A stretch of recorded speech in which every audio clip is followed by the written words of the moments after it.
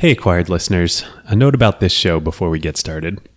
Ben and I recorded this episode the night before the 2016 election day in the United States.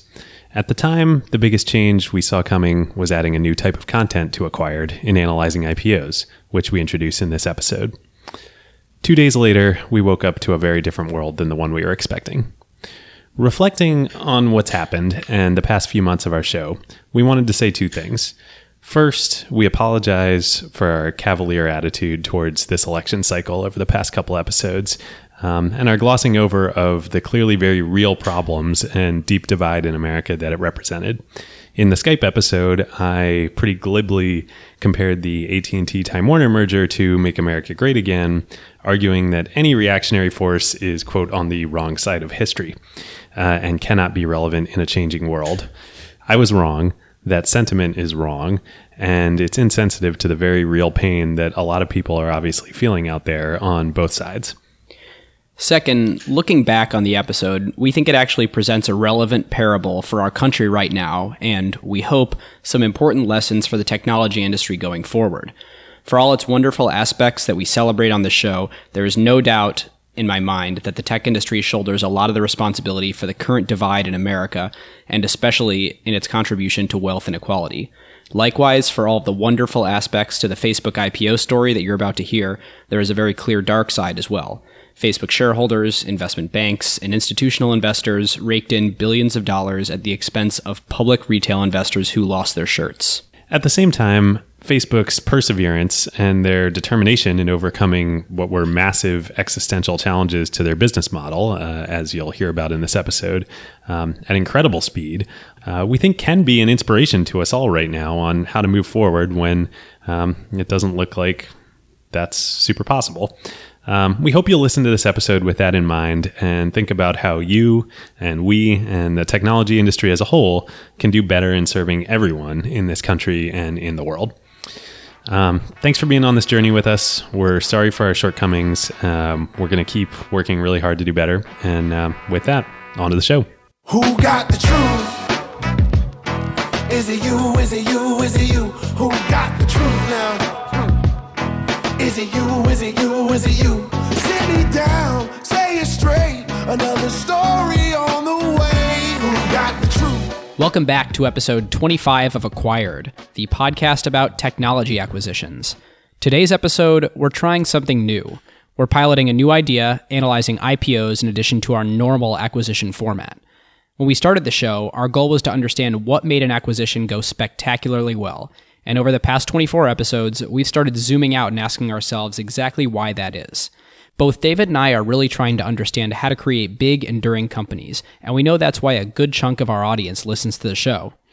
Oftentimes, you can have these huge, successful acquisitions, but that's not the only goal. The goal, for us and for many entrepreneurs, is to create lasting value. As we thought about what direction we wanted to take the show, it became more and more clear to us that we should be looking at companies that don't get acquired, but go all the way to going public. And really, these are even a better example of building hugely valuable companies. So today, we're starting with a monumental IPO in recent history, Facebook. Dun, dun, dun. Oh, yes. I'm really excited for this, and I hope you guys are too. Not that we're going to stop doing acquisitions, but we thought this was, as Ben said, just a great direction to take the show. So let us know what you think in the Slack channel, by email, on Twitter. We love feedback here at Acquired. Very true. And in typical, both of us are very involved with early stage companies in different facets, and in kind of typical customer validation, customer development format, be harsh. We'd love all your criticism, and we want to make Acquired the best show possible for you guys. So helps us make the show better. True that.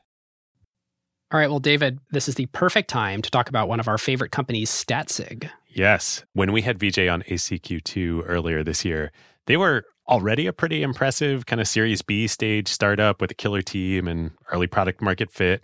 But what's happened since and the scale that they're operating at now is pretty wild. This is where we get lucky in being very choosy with our sponsors. Sometimes these things happen to them while we're mid-flight. Yes.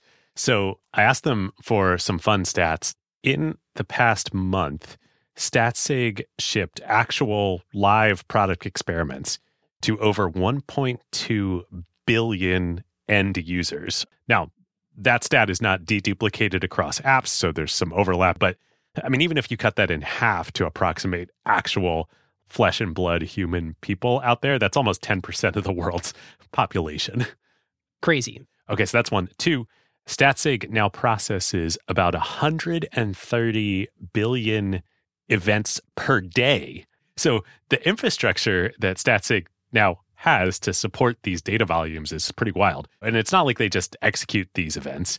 They then take all the data from them, run huge statistical jobs across the whole corpus to compute the experiment results that their customers are running. It is just wild. It's funny, I hadn't thought to make this comparison until right now. So you said 1.7 million events a second.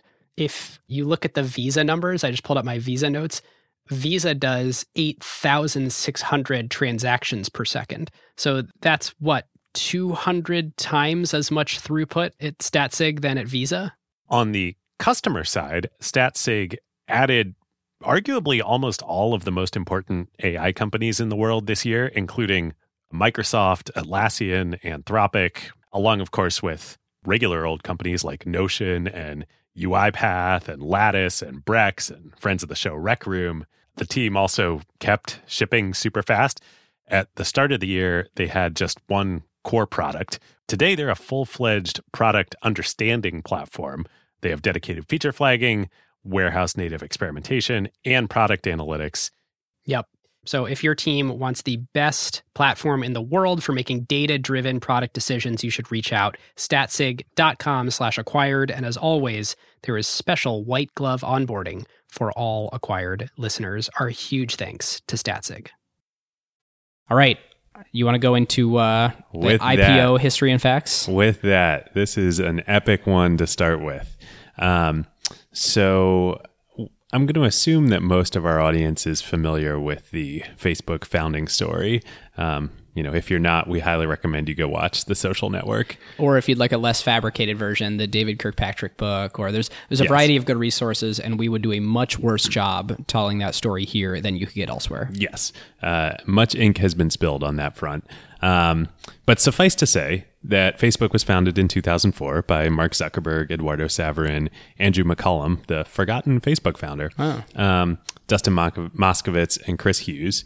A whole bunch of stuff happened, including turning down several acquisition offers along the way, most notably a $1 billion acquisition offer by Yahoo in 2006, just when the company was 2 years old, sort of foreshadowing Instagram in years to come. And I think Mark has talked about turning down that acquisition being one of the pivotal moments in the history of the company. That's the kind of like crisis moment in the bathroom. I think there was a point there where I'll have to check my facts on this and we can do it in follow up. But I think this is the one where it was over dinner and he ended up in the bathroom, like looking at himself in the mirror and having this emotional crisis of, oh my God, am I actually turning down $1 billion offer? Yeah, crazy. But he did. And Facebook went on to much more than $1 billion in value. Yeah. So much so that if you Google the Facebook IPO and you find yourself on the Wikipedia page, there's a whole Wikipedia page dedicated to the Facebook IPO. And right in the beginning, it refers to it as a, quote, cultural touchstone. Yeah, and that's no joke. I mean, it's one of the largest acquisitions of all time. I'm sorry, one of the largest IPOs of all time. Indeed, the third largest behind Visa and General Motors, but probably happier than those two since those were, at least General Motors was post-financial crisis when the U.S. government was re-IPOing it after the bailout. But talk about enduring companies to study. So let's dive into it. In the late days of Facebook as a private company, which it spent 8 years from 2004 until 2012 as a private company, it was a frenzy, not just inside the company, but outside the company. Everybody and their mother, literally their mother, wanted to be an investor in Facebook. And at the time, there were actually two sites that had popped up that would let you do that. There were these vehicles called Second Market and Shares Post. And these were startups themselves that facilitated trading private company stock. Now, you had to be an accredited investor to do this. This was before the Jobs Act and before a lot of the new equity crowdfunding laws and regulations. Did you have to be an accredited investor to sell or just to buy? Just to buy. But employees could sell on these sites. And the vast majority of all volume being traded on these sites was Facebook shares in 2010, 2011. And this was starting to be a really big problem because now all of a sudden Facebook and other companies whose shares were trading on these sites, they'd sort of lost control of these shares, and they had all these shareholders out there who they didn't know who they were. And at the time, pre-Jobs Act, the laws were that you had to have less than 500 shareholders as a private company. Once you had more than 500 shareholders, you had to go public. And so this was happening in Facebook more than any other company at the time. And in an effort to sort of try and also get under this 500 shareholder rule in 2011, in January 2011, Facebook separately did a rather infamous deal with Goldman Sachs. That's right. That didn't go so well. The first part of the deal went fine, and that was that Goldman invested $450 million itself in Facebook.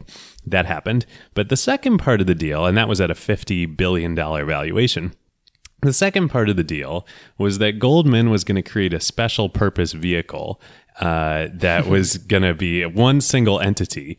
And then it was going to market to its private wealth management clients the ability to invest in this special purpose vehicle that was going to be $1.5 billion in total. And then vehicle would invest in Facebook. And so they sent this email out to select private wealth management clients of Goldman saying, opportunity of a lifetime. It was like a Nigerian cash scam email that Goldman was sending out to their clients. They couldn't even say the company by name. It was a unnamed high growth private company that they were offering the opportunity, once in a lifetime, an opportunity to invest in. Wow. But you throw the Goldman brand behind that, and it seems like, sure. Seemed like a good idea at the time, and to Facebook too. Well, the SEC didn't think it was such a good idea. So DealBook, New York Times DealBook actually leaked, scooped that this was happening. And after that, the SEC started investigating, and Goldman ended up, they still ended up doing the deal, but they did it with all foreign clients. So they decided that it was too risky to have U.S. investors invest in the deal. And this was a huge, huge moment. Big egg on Goldman's face and on Facebook's face for what came across as really trying to skirt U.S. securities laws. And up until that point, Goldman had been sort of top bill in the running to be the bank that would take Facebook public. Right. And this basically killed their chances of being lead left, quote unquote, on the IPO. And what is for those of us like kind of not from the industry? What is lead left? So when investment bankers speaking as a reformed investment banker myself, when investment bankers take a company public, there's usually a consortium of banks that underwrite the IPO, but there's one bank that's the leader, and that's referred to as being lead left, quote unquote, which is on the cover of the prospectus of the IPO. The bank that's at the top and on the left is lead left, and they get the biggest allocation of the IPO. And it's always a huge battle amongst the big bulge bracket banks for hot IPOs, and there was never going to be any IPO hotter than Facebook to be the lead left. Not only because they'd make a lot of money from it, but the prestige associated with that, well, in theory, we'll see what really happened, live on for a long time. So because of these two things that were happening, there was immense pressure on Facebook to finally go public in the 2012 timeframe. So late 2011, they start preparing. They actually select Morgan Stanley, Goldman's longtime rival, to be lead left. They're deep preparing for the IPO. And business is going great. For the year of 2011, they ended the year with 845 million monthly active users, 483 million daily active users. So doing the math on that, that's over 50% DAU to MAU ratio, which means over half of Facebook's users used it every single day, which is just incredible. And still to this day, there's so few products that are like that. And not just usage, but engagement. So they were seeing at the end of 2011, over 2.7 billion likes and comments per day, which is crazy. And by the time they actually went public, in 2012, they had amended their S1 filing to include Q1 numbers, and in Q1 2012, they saw 3.2 billion likes and comments every single day. Which those likes and comments numbers, they like to put that in there. It's like almost an unfathomable, ridiculous vanity metric, right? Because there's nothing to compare it to, and we really like. It's hard to wrap your head around what that even means. Well, but it's engagement, right? I mean, it's like people aren't just opening the app; they're actually doing stuff in the app. Great point. And in these days, we'll get to this in a second. It wasn't so much the app as it was the website on desktop. And not only, things are going really well for Facebook at this point. Not only do they have these huge unprecedented user base, unprecedented engagement, but they are making real money too. Yeah, they were profitable by their IPO, correct? Very profitable. So in 2011, they did $3.7 billion in revenue and over $1.7 billion in operating income, which is really incredible. When you think about a private startup at that point in time, people had never seen a private company at kind of this scale of both revenue and profitability. Right. And that's, let's see. That's a 45.9% operating margin. Yeah, it's quite good. As we were talking about a bit before the show, hiring Sheryl Sandberg to build advertising at Facebook was one of, if not the best decision that Mark Zuckerberg ever made. Yeah, this is worth a quick little story, but before March of 2008, Facebook didn't have Sheryl Sandberg kind of at the helm as COO, and they had no ad product that was they were just running banner ads. Yeah, and they cut some deal with Microsoft. Mark was totally allergic to cannibalizing the purity of the site with advertising, and in March of 2008, Sheryl Sandberg came in. And her goal and her charter was make the company profitable. So before she joined, quote unquote, the company was primarily interested in building a really cool site. Profits, they assumed, would follow. And so in late spring, Facebook's leadership team finally agreed that they were going to rely on advertising with the ads, quote unquote, discreetly presented. And then it was kind of her charter over the next 3 years to actually build an in-house competency coming from Google of a real advertising platform. And in 3 years to go from, essentially nothing, like they were making plenty of revenue, but it was low quality revenue from banner ads, to go from essentially nothing to almost $4 billion in revenue and almost $2 billion in profit. Wild. Totally wild. Interestingly, this is a fun side fact. This was the days of the Facebook platform and games on Facebook, and particularly Farmville. Zynga. And they noted in their S1 filing that Zynga alone represented 15% of Facebook revenue at the time of the IPO. Oh, that's a huge risk. Yeah, that was in the risk factors. So as we're alluding to, things are going great. February 1st, the big day, the day that everybody in tech has been waiting for. Facebook files its S1, which happens now. It happens before you go public. You file your registration statement, the prospectus for going public. In those days, it happened even longer before the actual IPO happens. Now it's a fairly short time period after some of the changes made in the Jobs Act. So February 1st, they file. Morgan Stanley is lead left banker, and then showing how far Goldman had fallen just a year earlier. They were in the pole position to be lead left. They actually get demoted to third. So JP Morgan is second, and Goldman is third. So this was a big demotion for Goldman.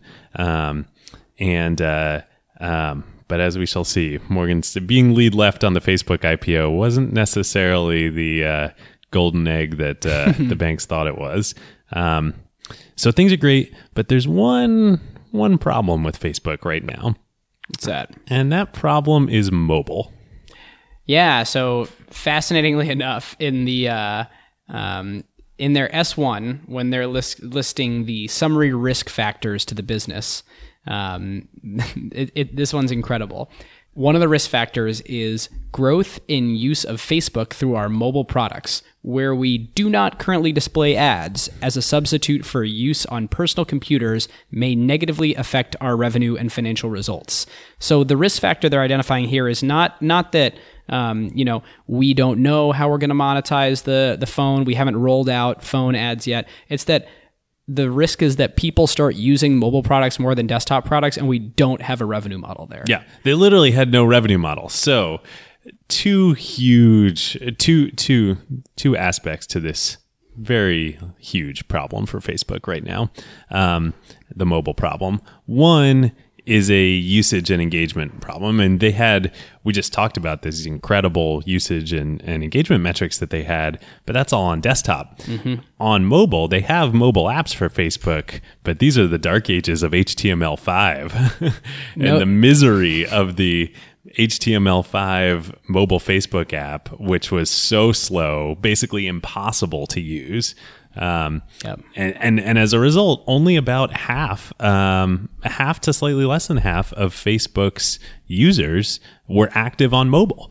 Yeah, and like fascinating to think about all the implications to mobile being an afterthought. Like when you opened the app, the news feed as we know it today was not one unified news feed where you would see the same thing on the mobile app that you would on desktop. It was like you would see a completely different set of information, like a different algorithm determining what you would see, served down to you a different way, cached in a different way, obviously not nearly as responsive. This was philosophically, they wanted to be able to move faster by dynamically controlling the HTML that was served down without having to resubmit to the App Store. And not making a bet on, this was, as we've talked about on the show, the age of the mobile platform wars, and is iOS going to win or Android? And they thought they could be really flexible by having this HTML5 app that was one app that would get put in a wrapper and shipped to both app stores. But yeah, it was not working. No. And it's funny, even doing the research for this episode, I read a bunch of articles about this, and I remember doing this. A lot of people, rather than installing or using the app on their phone mobile for Facebook, they would go to m.facebook.com and use the mobile web because it was better than the crappy app that they had. Yeah. Shocking. Which, and I mean, this was in tech years, 4+ years ago, 4.5 years ago, a long time. But it's not like the mobile ecosystem was undeveloped at this point in time. Like there were apps like Uber existed. Right. Like, there was no excuse for not having. I think Twitter had already bought Tweety, so the iOS client for Twitter was exceptional at that time. Yeah. Tweety became the native app. And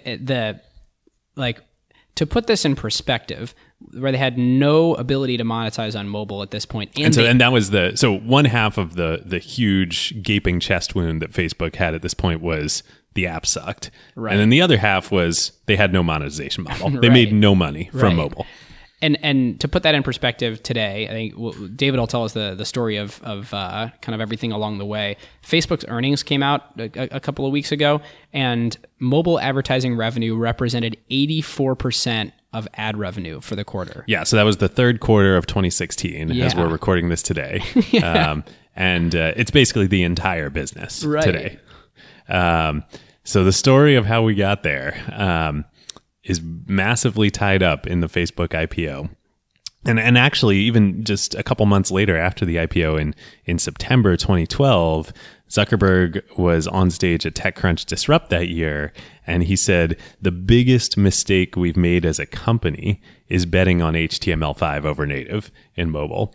That's how much over a few short months he realized what a big problem he had. Wow. And it's probably worth, before diving back into the story, to set some context on the numbers here. So IPO, biggest in technology history, third largest of all time, priced at 100. The market cap for Facebook was 104 billion. Yep.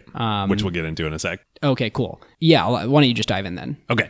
So we're still on the road to IPO, and it's now April. Facebook is on its has been working on its roadshow and presenting to investors, large institutions who will buy into the IPO.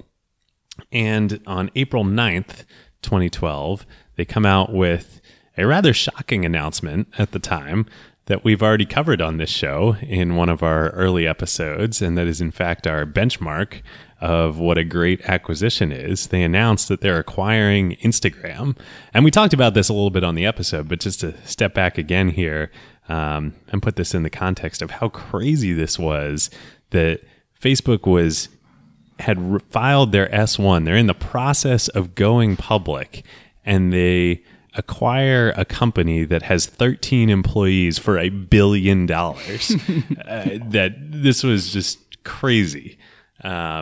But underscores how Mark and Cheryl and the team were coming to realize how big of a problem mobile was for them. Yep. And the entire rationale for the Instagram acquisition was around bolstering their story and their user base in mobile. Yeah, and I remember trying to rationalize this at the time and talking to friends, and I think we even talked about this on the Instagram episode, that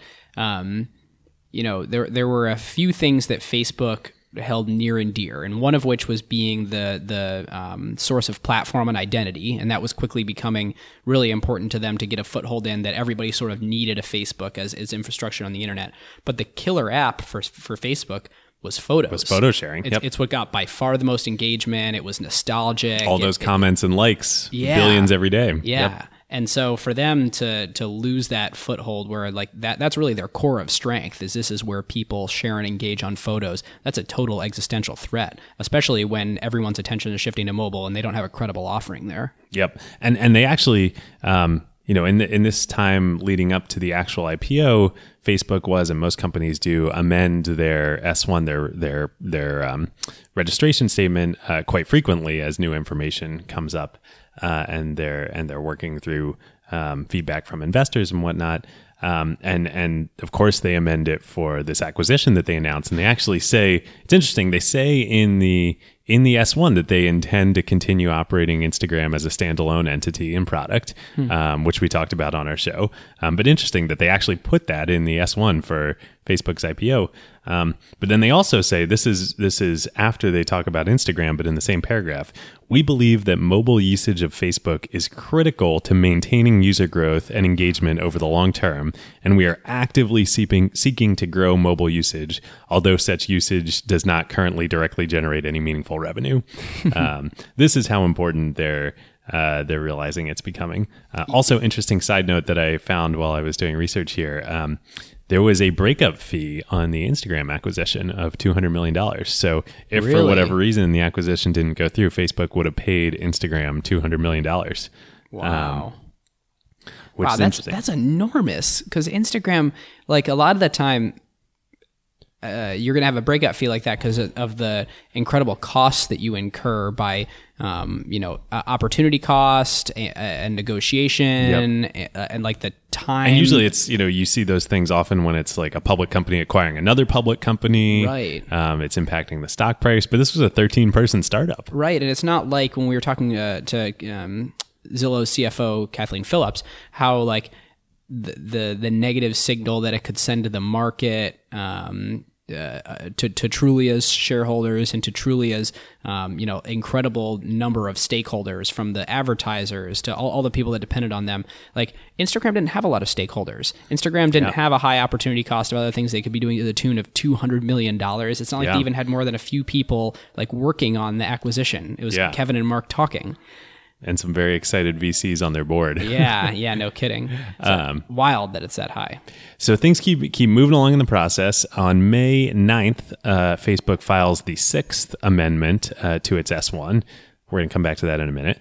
Things keep going along. And mid-May, they decide that they're going to set May 18th as the day, Friday, May 18th as the day that Facebook goes public. So the start of that week, though, something that there's an inauspicious start, and that's at the beginning of the week, GM, that we've already talked about on this episode, General Motors, announces that they're going to stop all advertising on Facebook because it's not actually working that well for them. Yeah, and they've been spending $10 million a year with Facebook. And they wanted flashier ad units. I mean, their major complaint was, look, on all these blogs, they're letting us take over the whole back page. We can slide stuff in from the sides. We can get this big header that pushes all the content down. And all we get are these crummy little, static ads on Facebook on the side. And I don't know if they had started newsfeed ads at that point, but either way, the ad formats on Facebook have historically been so much more limiting than the kind of arguably user hostile things that you get across the advertising ecosystem on the web. Yep. But no matter, $10 million, that's a big account, but Facebook made, $3.7 billion the past year. So, drop in the bucket, things proceed. The night before the IPO, Thursday night, Facebook holds an all night hackathon leading up to the IPO. And then in the morning, everybody's been up all night and, the whole company rings the bell for the NASDAQ remotely from California, and Zuckerberg pushes the button and big fanfare. And then the company's supposed to start trading. And so they priced the IPO, the night before. They price at $38 per share, which gives Facebook a market capitalization of $104 billion at IPO. Again, unprecedented in technology history. And how many, they sell enough shares to consist of how much value? They sell 421 million shares at $38 a share, raising $16 billion in the IPO. And about half of that the company keeps, and about half of that is selling shareholders that are monetizing their shares. So Zuckerberg presses the button in the morning. Everything's supposed to begin trading, and actually, when companies go public on the NASDAQ, they actually delay trading a little bit, so that at the open, the stock doesn't start trading right away. They have a little time to make it orderly, because usually there's a lot of interest in IPOs and a lot of trades that are happening. So the Facebook was supposed to start trading at 11:05 a.m. Eastern time on Friday, May 18th. 11:05 comes, people are placing trades, no trades are happening. The NASDAQ is broken. Facebook has literally broken the NASDAQ. I mean, it's functioning for all other stocks, but what NASDAQ would later describe as a technical error occurs, and this just unleashes mayhem on the Facebook stock.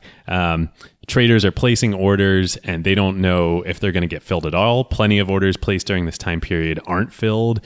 Or if they're going to get filled at the wrong price. Or if they're going to get filled at the wrong price. So a lot of orders actually get filled at the wrong price, at a higher price than what people were placing them at. This is a disaster of epic proportions on NASDAQ's part, and actually ends up contributing. This really hurts NASDAQ. I mean, up until this point, NASDAQ had always been the place for technology companies, and all the tech companies were on the NASDAQ, and the old school companies were on the New York Stock Exchange. After this, I mean, NASDAQ still has plenty of tech IPOs, but the New York Stock Exchange really makes a push. Yep. So when Twitter ends up going public, they do it on the New York Stock Exchange. Fitbit, Grubhub, Zendesk, lots of tech companies are now using the NYSE, and a lot of it is because of this. So it's pretty bad. And eventually NASDAQ actually settles 2 lawsuits. The SEC files a suit against them. They pay $10 million to the SEC, and then a shareholder class action lawsuit against them because of this for people who lost money in the Facebook IPO, and NASDAQ ends up paying $26.5 million to shareholders as a result. So once it all gets sorted out, though, later in the day, Facebook does begin trading, and it's pretty clear that things are not going well. The stock ends the day at $38.23, so up 23 cents from offering price. But that's a really bad sign, because that means they didn't get a pop from lots of excess demand and people wanting to buy the stock. And what that usually means, and this is what happened in this case, that the underwriting banks ended up supporting the stock because they've staked their reputation on this IPO. They don't want to let the price fall below the offering price. And so they end up, Morgan Stanley, JP Morgan, Goldman Sachs end up buying a lot of shares to support the price on this first day of trading. Well, that doesn't sound sustainable. No, and it doesn't, because the next trading day, which is the following Monday, it's a bloodbath. So market opens on Monday, and within 15 minutes of trading starts, Facebook is down almost 14%, which doesn't sound like a lot, but like stocks don't move 14% in one day. Also, I mean, if you think about like that means that like $15 billion of market cap was destroyed. Just erased immediately. I mean, that'd be like, if the whole market moved that much, that'd be like the Dow losing like 2,000 points in one day. And this is the second day, Facebook's second day as a public company. Oh, that's like destroying like 14 Instagrams. Yeah, immediately. So not good. And it's so not good that it actually trips what's called a circuit breaker that stock exchanges have built into them, that if a stock starts really getting pummeled like this, they'll stop trading in it, so that short sellers... Just for that stock? Just for that stock, yeah. So that short sellers can't like aggressively bash the price down. So this is really bad. And ends up closing that day at about $34 a share, which is down 11%. The next day, on Wednesday, 2 days later, the stock closes down another Tuesday closes down another 9% at $31 a share. Wednesday, the stock opens and news hits that Facebook is getting slammed with a shareholder lawsuit, because news has leaked that sixth revision that I mentioned to the S1 prospectus a couple weeks before the IPO. Mm-hmm. Well, it turns out that there was actually a little more to that story than just revising the S1. And what happens is that that was the first day of the official roadshow for Facebook on May 9th. And Mark and Cheryl and the executive team were doing the roadshow. And at the end of the day, David Ebersman, who was the CFO of Facebook at the time, takes Morgan Stanley aside and says to them, hey, we're actually going to lower our guidance for what we expect revenue and earnings to be for the second quarter.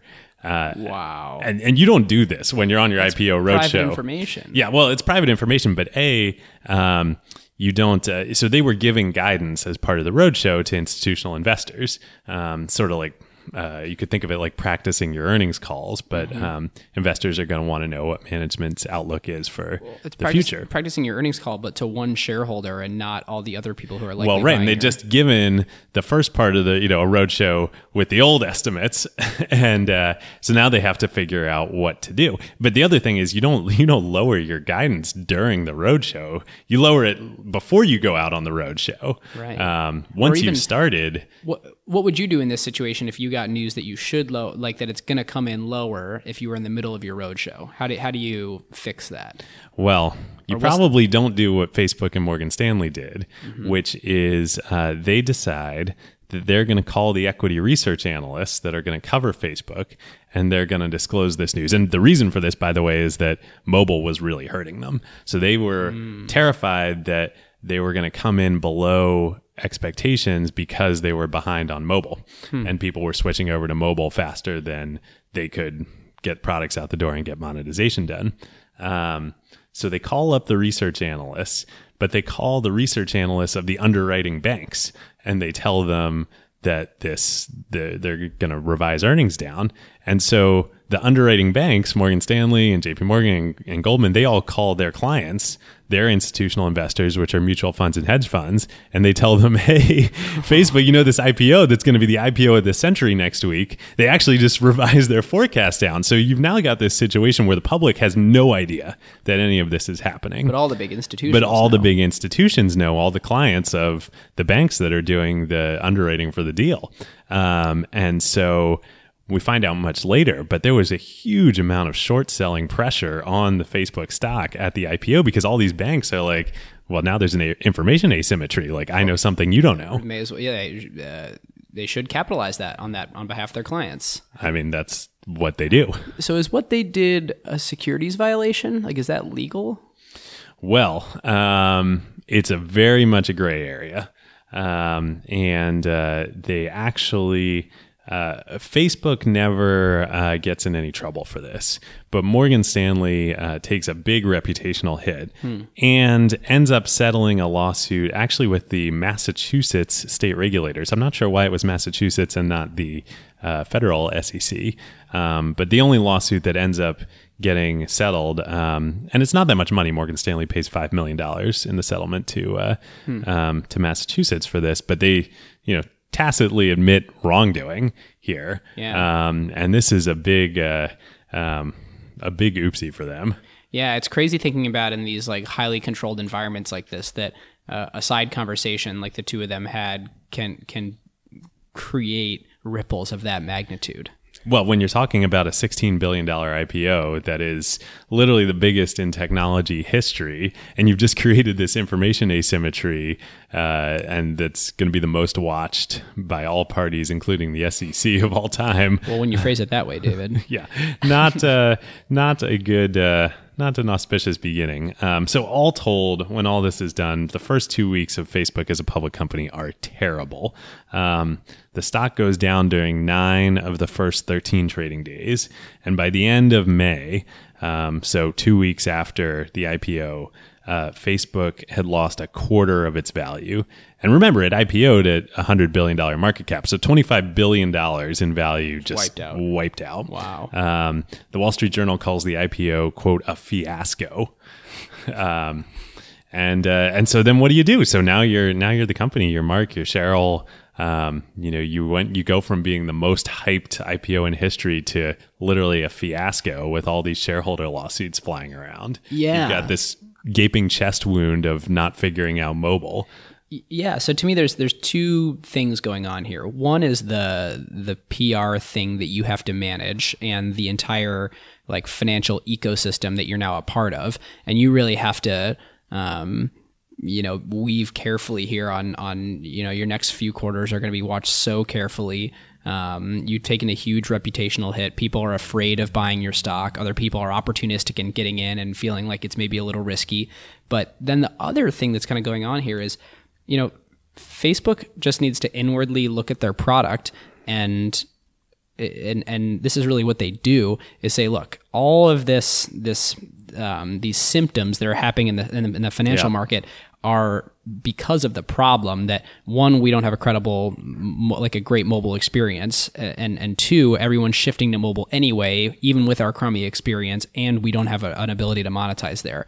And, the interesting thing is it doesn't take them too much longer to actually launch, which I'm sure you'll tell us about in a moment, to launch their mobile As ads always. product. But like, it is so interesting that, as a management team, they kind of took a step back, focused on the fundamentals, focused on improving the product, focused on serving their customers, and like actually rebounded from this with a, very strong, step into mobile. Yeah. I mean, this is, for me, and when we get into grading in a minute here, like this is the defining moment for at least the public company, part of Facebook's journey. Like this is why they are a great company and why Mark and Cheryl are great leaders. I mean, it would have been so easy to hit the panic button with everything going on here. I mean, the amount of pressure was just immense.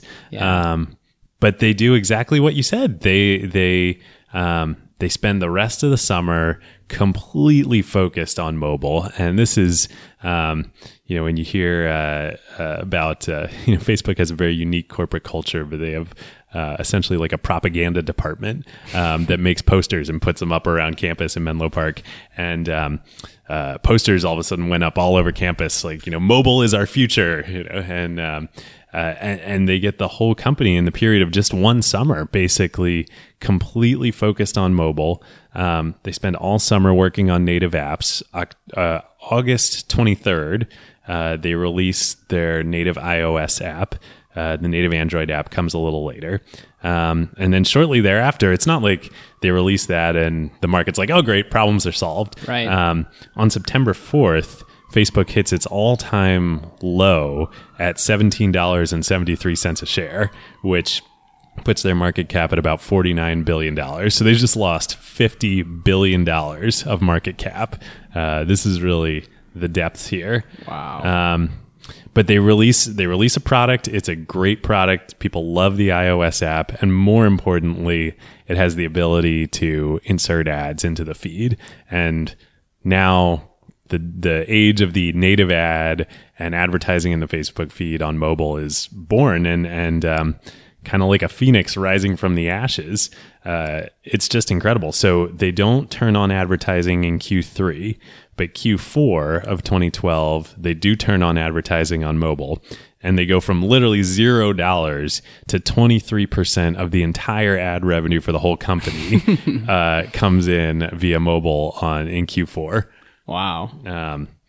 Which is amazing, because when you think about where they've transformed to today, they basically have cracked advertising on mobile. I mean, the newsfeed ad unit is like the best ad unit, and I think that for when we shifted to mobile, everybody tried to move their banners down to tiny little banners, and that didn't work very well. Yep. And now publishers remember like Millennial Media and iAd and AdMob and all that stuff. iAd launched my career.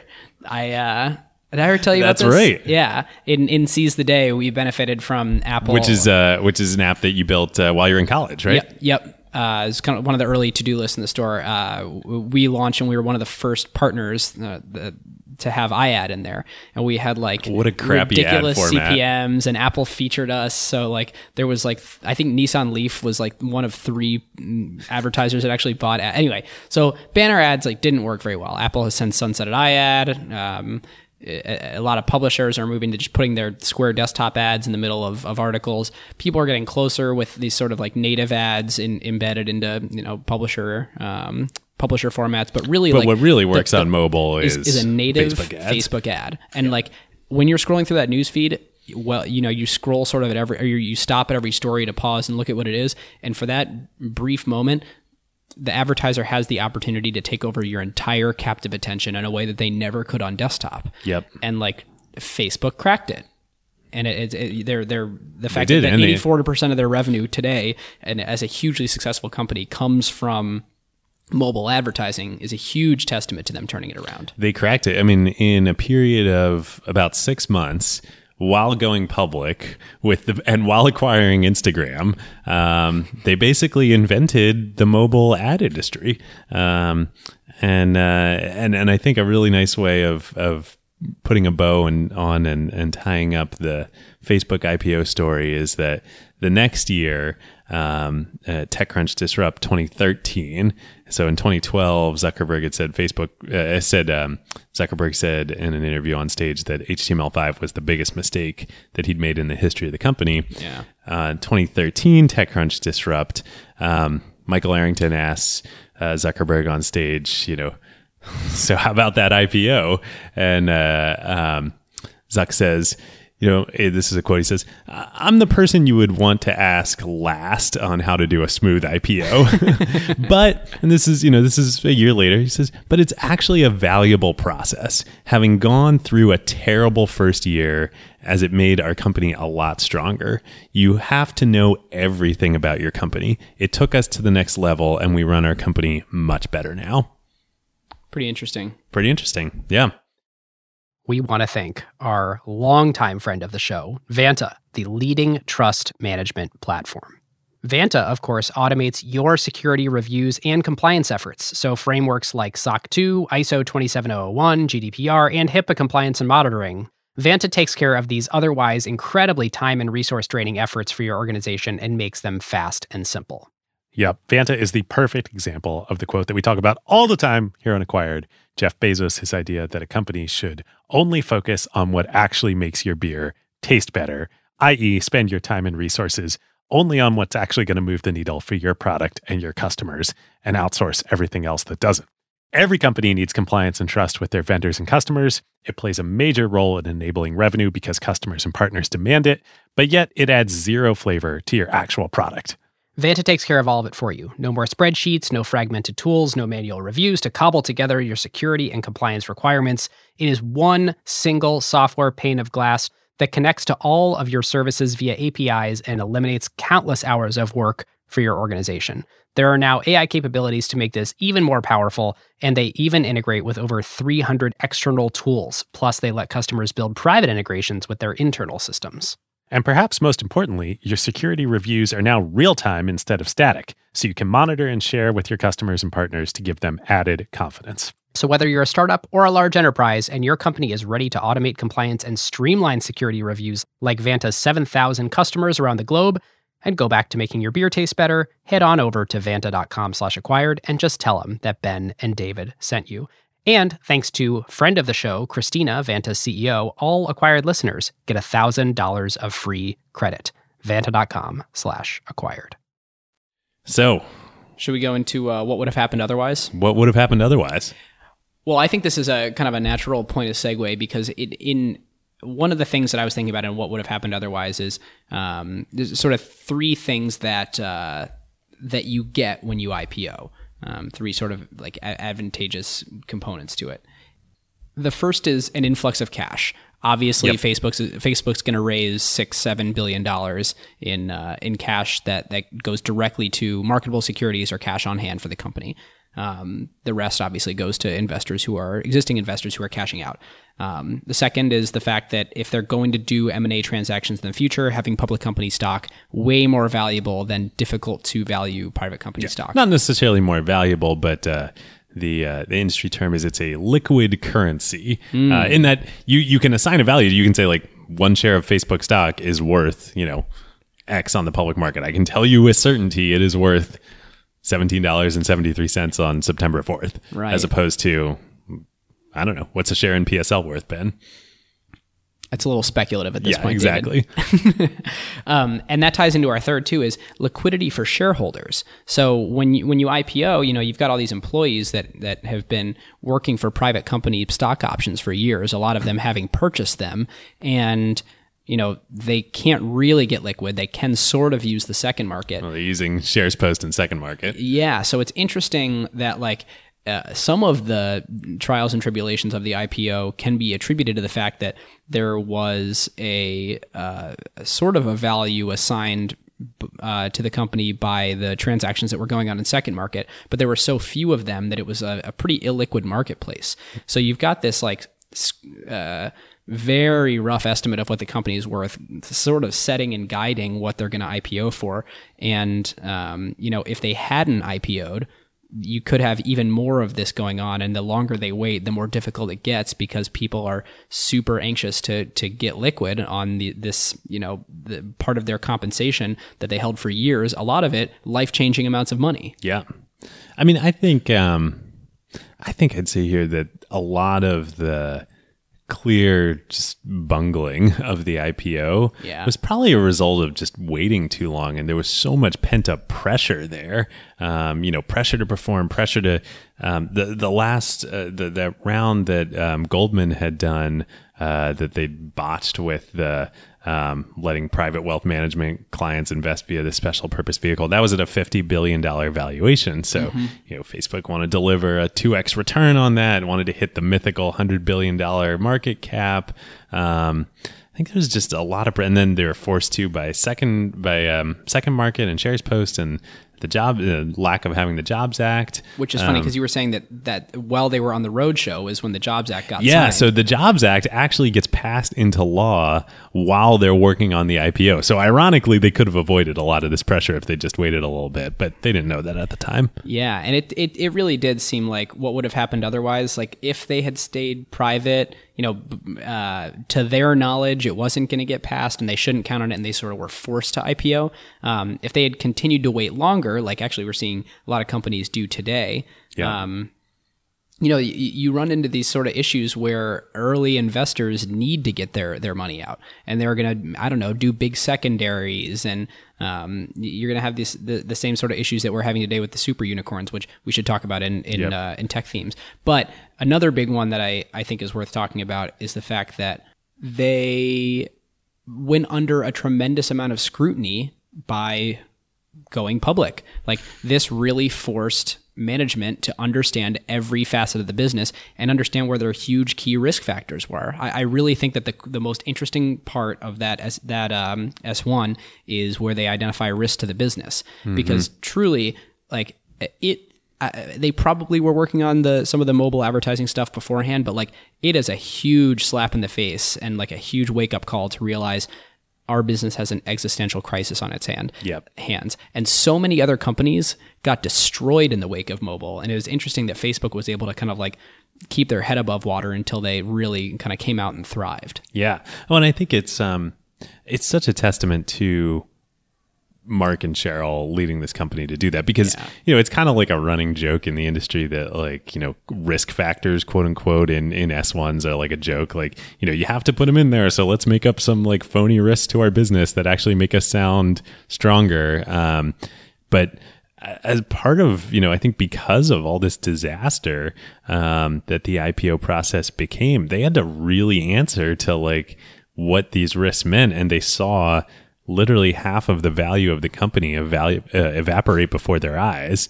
And, what stronger wake up call could there be to understanding that they had a big problem they had to fix? Right. And I guess, they could have priced lower and gotten the pop that they were looking for. Maybe they just got out ahead of their skis a little bit and could have like weathered this first year by, pricing at 70%, getting a little pop up to like 75%, and then over the next 18 months, then really kind of turning the gas on. And it's interesting, they definitely could have done that, but like to what would have happened otherwise, would they then have noticed, like would the magnifying lens have been shown as brightly on how big a problem mobile was? Right. And would they have again fixed the product, fixed the ad model, fixed the monetization model, invented a new ad unit within 6 months? Yeah. Pretty crazy. All right, tech themes? Yeah, let's do it. The biggest thing that I think we both really want to talk about here, we were chatting a little bit before the episode, this totally changed the way that tech companies IPO. It was a cultural touchstone, according to Wikipedia. Which is, of course, according to something else, because Wikipedia makes no claims to be correct, but rather referenceable. It was a reference to, I forget what article labeled it a cultural touchstone. Yeah. But I mean, we companies that were IPOing before were averaging 3, 4, 5 years before they IPO'd. Facebook went 8 and had this total calamity on their hands. And, we went through a pretty rough patch last year where there were just not a lot of tech IPOs and bleeding into early this year. And I think you can probably speak to this better than I can, but we're definitely in a period where people are waiting longer now. And that seems like you can kind of trace that back to Facebook. It's so interesting. I think one of the lessons that Silicon Valley and the tech world seems to have absorbed from the Facebook IPO is don't go public. It's terrible. And the IPO was indeed terrible, as we've said. But what's so interesting is like Zuck would be the first one to refute that, right? Like in his quote at, a year later at TechCrunch Disrupt, like it was great for the company. It forced them to really, step up and play with the big boys, play in big boy land and big girl land. But the lesson that's been taken is totally the opposite. So Ben, you were referencing this. I pulled some numbers on some tech companies, well-known tech companies that went public before Facebook, and how long between founding and when they went public. So Zynga went public before Facebook, a couple months before. 4.5 years from founding to IPO. Which is crazy to think about. Zynga was built on the back of exploiting opportunities within Facebook, right? Yeah. Like Facebook may have been 12% or something, or 16%. 15% reliant on Zynga, but Zynga was like 100% reliant on Facebook. Yeah, and then when they ran into big troubles when they tried to move off of Facebook and kind of control their entire ecosystem with their own website. Realized they had no control. Another company, similarly, Groupon, 3 years from founding to IPO. I think I was at the TechCrunch Disrupt when Andrew Mason was on stage and said, "Never take your company public." Yeah, right. Like this was what entrepreneurs were internalizing from this. Zillow, which we covered, 6 years. Pandora, 7.5 years. People thought that was a really long time to go from founding to public. The VCs were dying to get out of that company. LinkedIn that we covered, 6.5 years. So that was kind of like the normal before Facebook.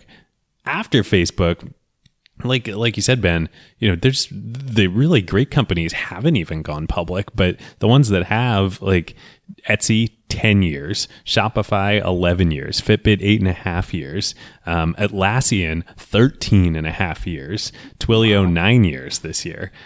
People are staying private a really long time, and not just staying private, but raising just absurd amounts of money. So, Google, right? Like it's so funny to see the evolution of the generations of tech companies and how they behave in the private markets. Generations in the last 20 years. Well, right? generations in tech companies are about 4 years. Yeah. It's like going to college. Yeah. Google raised $25 million before they went public. Facebook raised, kind of $2 to $3 billion when you include that Goldman round, before going public. Without the Goldman round, somewhere around $1 billion or so. Uber has now raised $11.5 billion over the 8 years or so that. It's insane that you can raise $11 billion without having to be under the scrutiny of a public company. And I guess, that's totally the cited advantage, right? Is we don't have to disclose all these things. It's better for competitive reasons, but really it's for a lot of these companies. But the reality is it's just worse for everybody. Climate. Yeah. It's worse for the companies because you're not accountable to these massive challenges that you're facing. Right. What if, let's imagine, let's do another, what would have happened otherwise for Uber? Let's say instead of raising the last couple $1 billion, Uber had gone public and was staring down this Didi situation in China as a public company, and would have been forced to really fix it.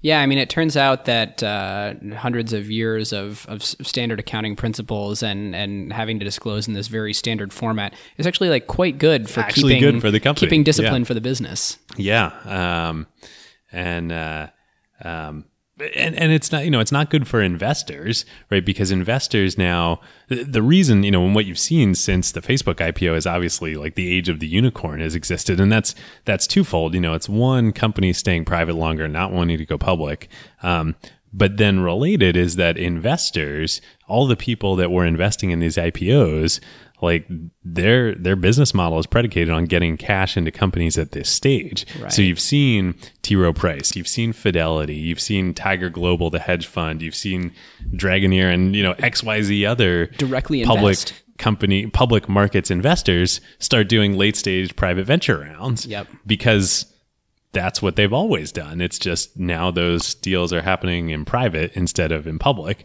It's bad for the company. It's bad for the investors because they don't get the disclosure.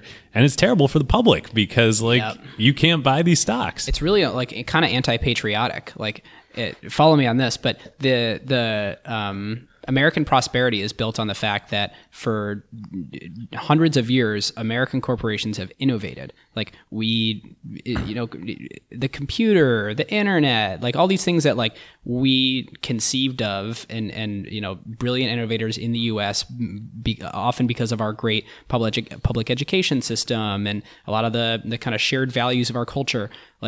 Having public markets allows for the everyday person to, now it's more through mutual funds and index funds, or if you want to take a flyer on a company, but benefit from the aggregate wealth innovation creation that comes out of the American corporation. Yep. And it really freezes those people out. And it's really, if you want to really carry it forward, sort of contributes to wealth polarization. Yeah, I think it absolutely does. I think there are two elements of, as we are seeing in this election cycle play out so viscerally, income inequality and wealth inequality in America is more polarized than it's ever been. And here's the crazy thing. We're sitting here on Monday night. Our listeners will know the outcome of this election, where we do not. Yeah, we're literally the night before the election here, which is also crazy.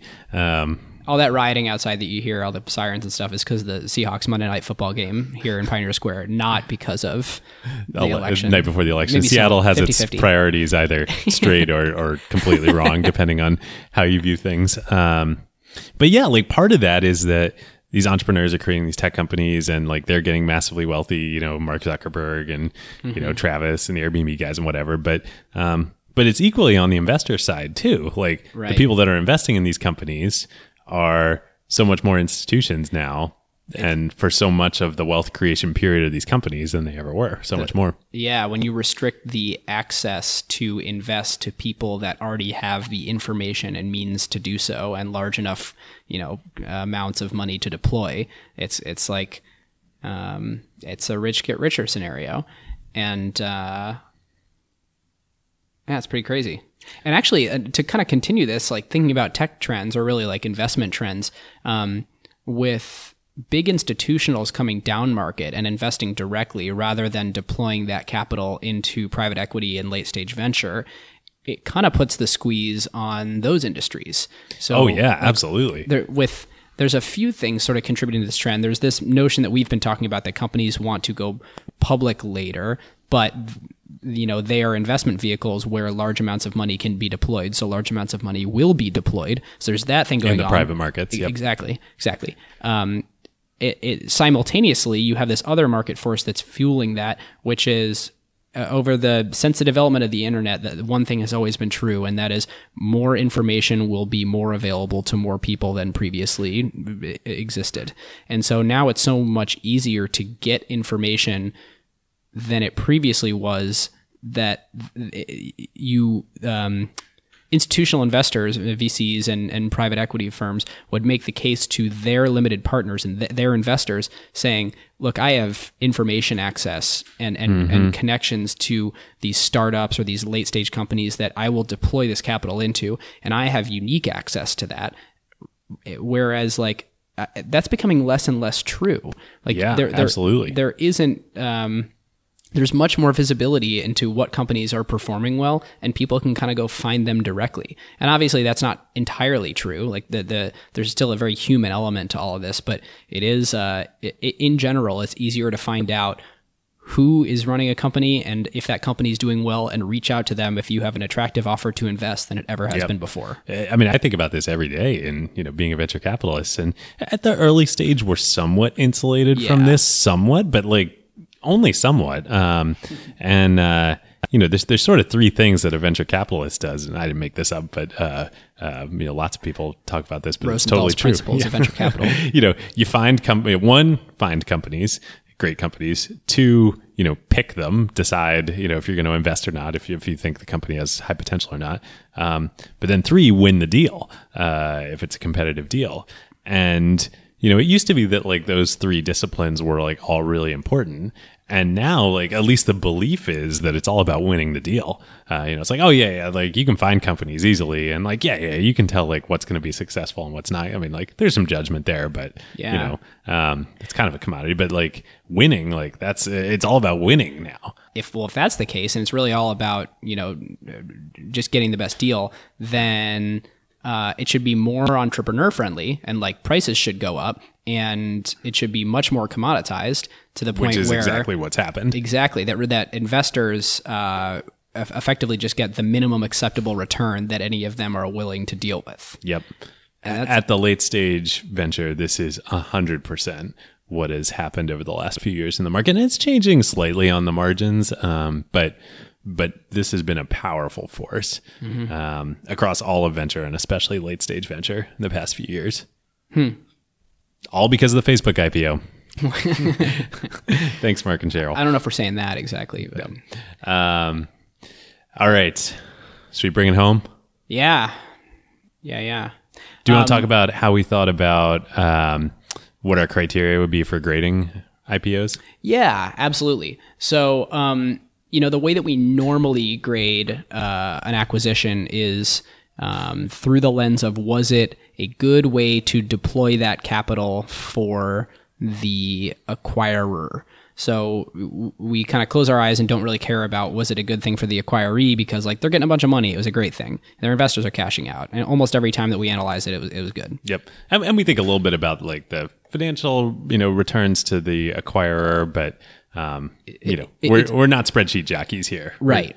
We think strategically, was this a good move for the acquirer? Yeah, and we think about, did that acquisition both provide that financial return, but sort of in a longer lead time scenario? Was it something that made that a better, more lasting, more enduring, more valuable for longer company. And so the way that we decided that we're going to grade IPOs is through that same endurance lens. We want to assign this a grade based on the rubric of, did it make this company a more lasting and enduring institution, have it a bigger competitive moat, make it a stronger, more viable, long-lasting company? Yeah. The way we were talking about it before the show, and I want to think about it is like, was the IPO a springboard for the company, or a diving board? A lot of people thought the Facebook IPO was going to be a diving board. Yeah. Yeah. And so what that allows us to do is sort of zoom out from that terrible plunge, in the first week plus the ensuing months. Really the whole year. Yeah. For the first year, the stock was below the IPO, below the IPO price. Right. And it allows us to look at the company as it exists today and look at that moment of IPO and say, was that the right move for the company or not? So with that rubric in mind, what's your grade on this? I am going to call this an A-.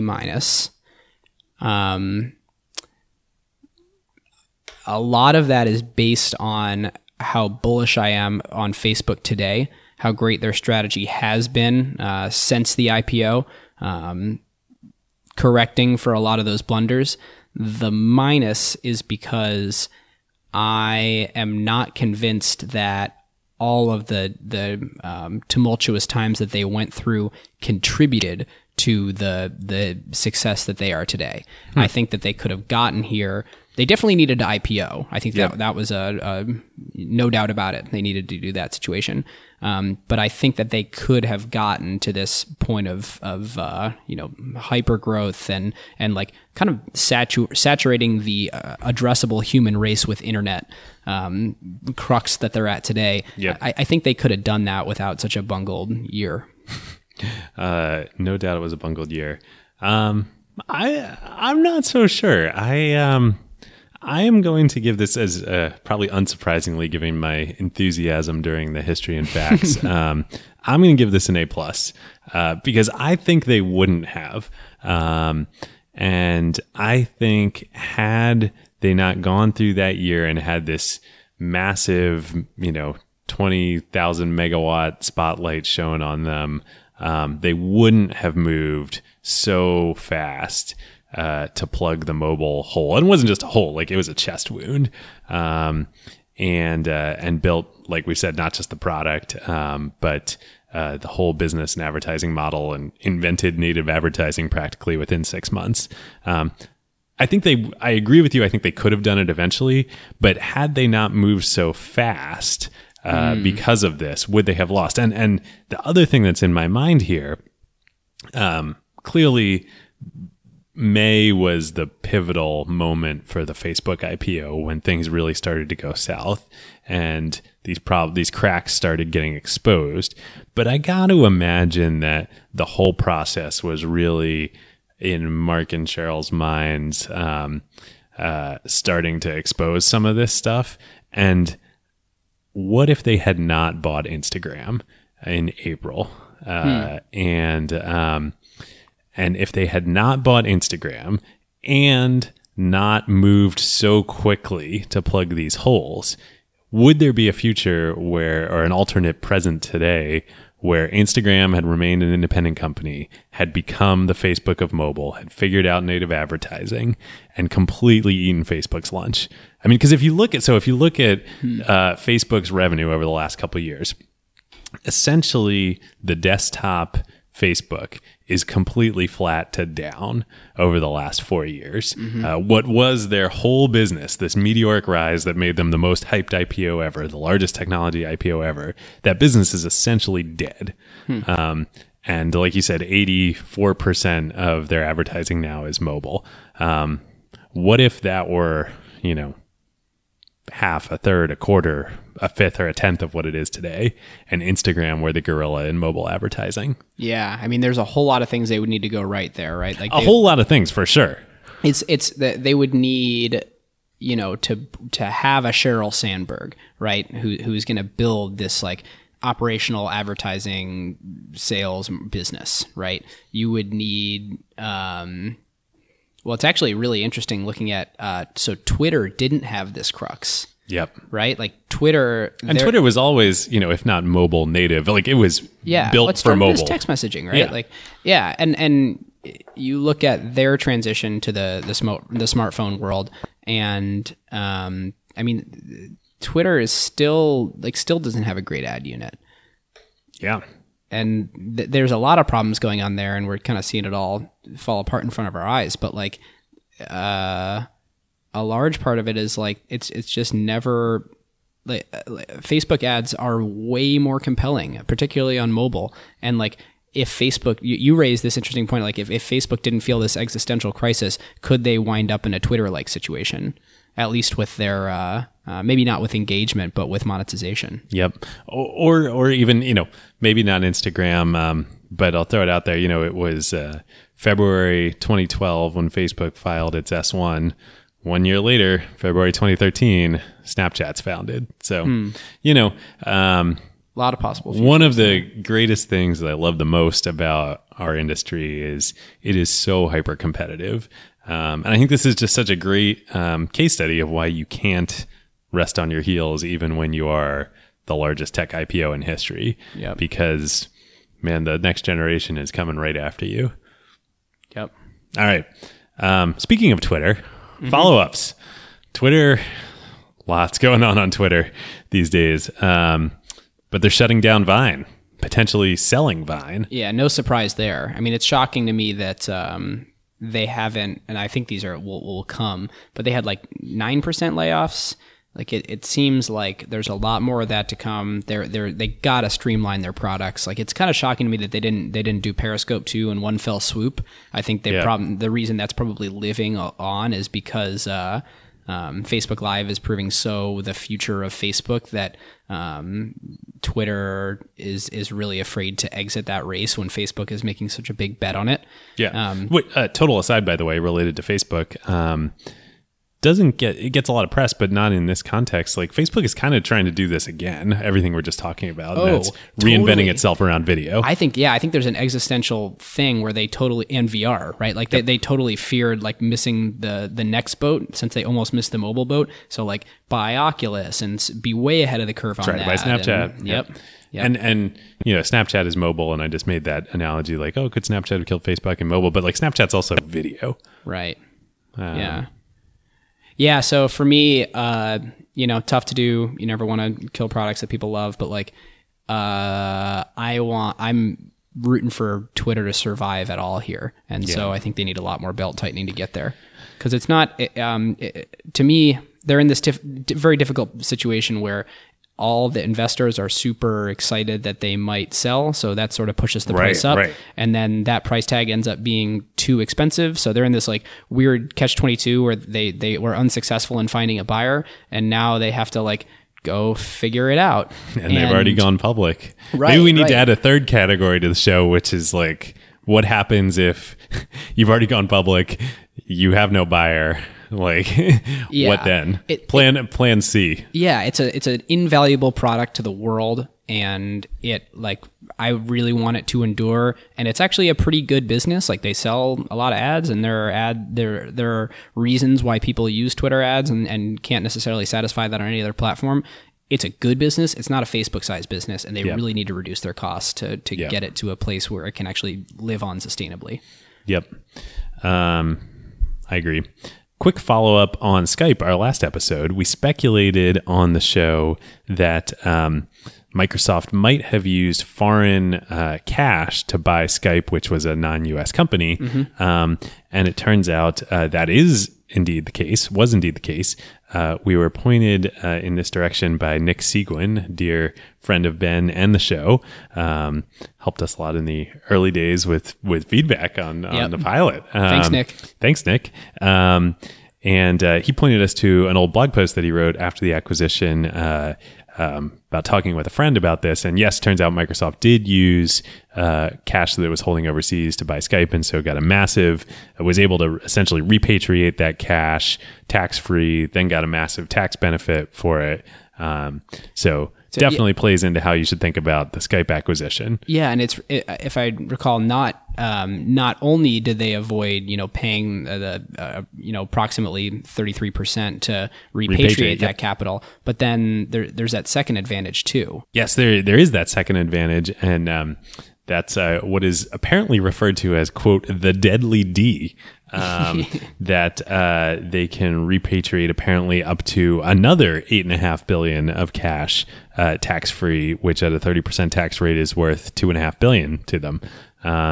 So in theory, perhaps Microsoft is getting about $5 billion in tax credits out of value out of the Skype deal. Pretty wild, and that's eye-opening for me.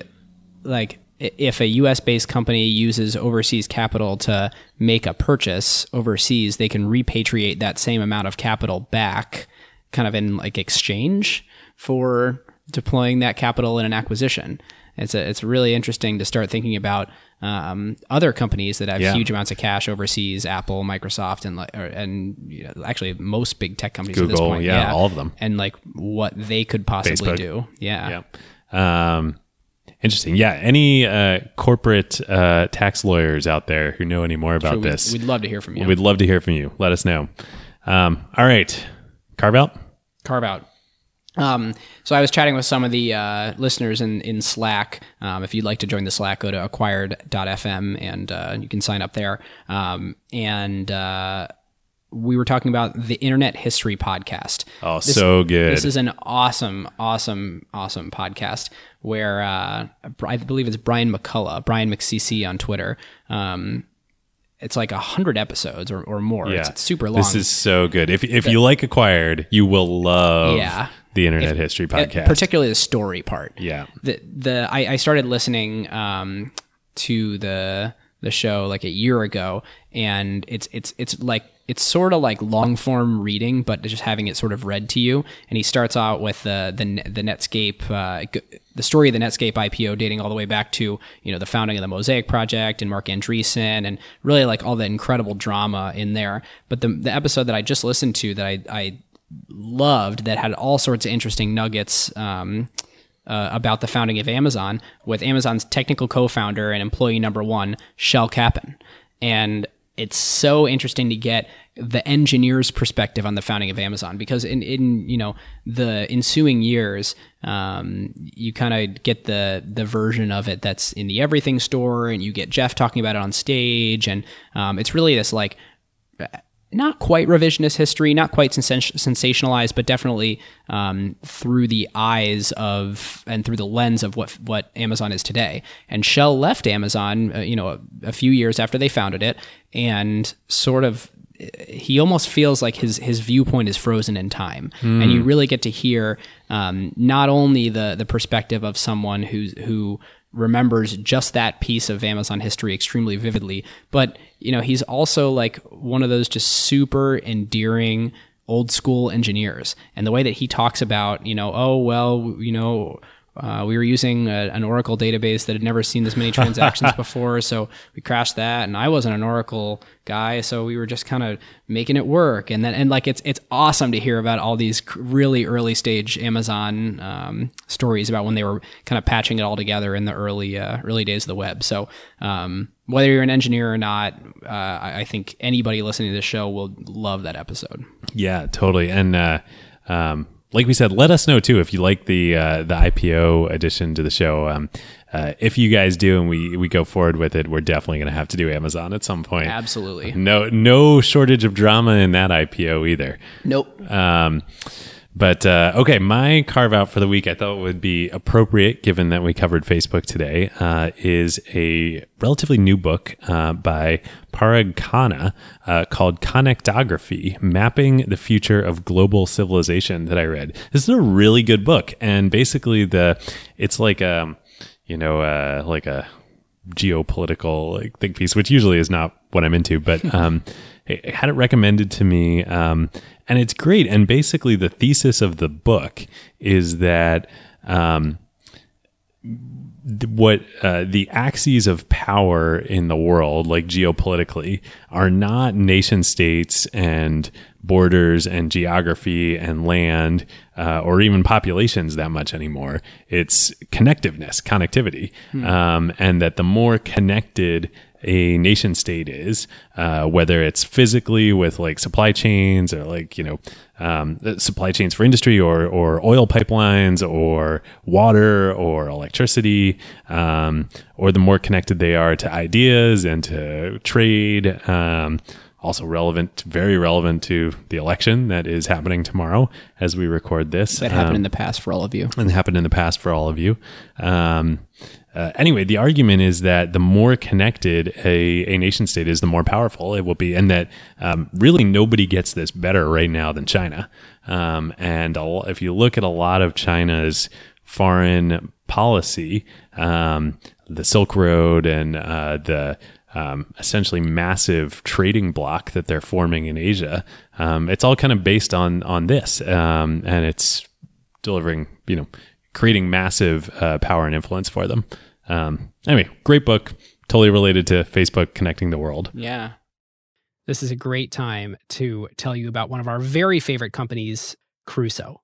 So Crusoe, as listeners know by now, is a clean compute cloud provider specifically built for AI workloads.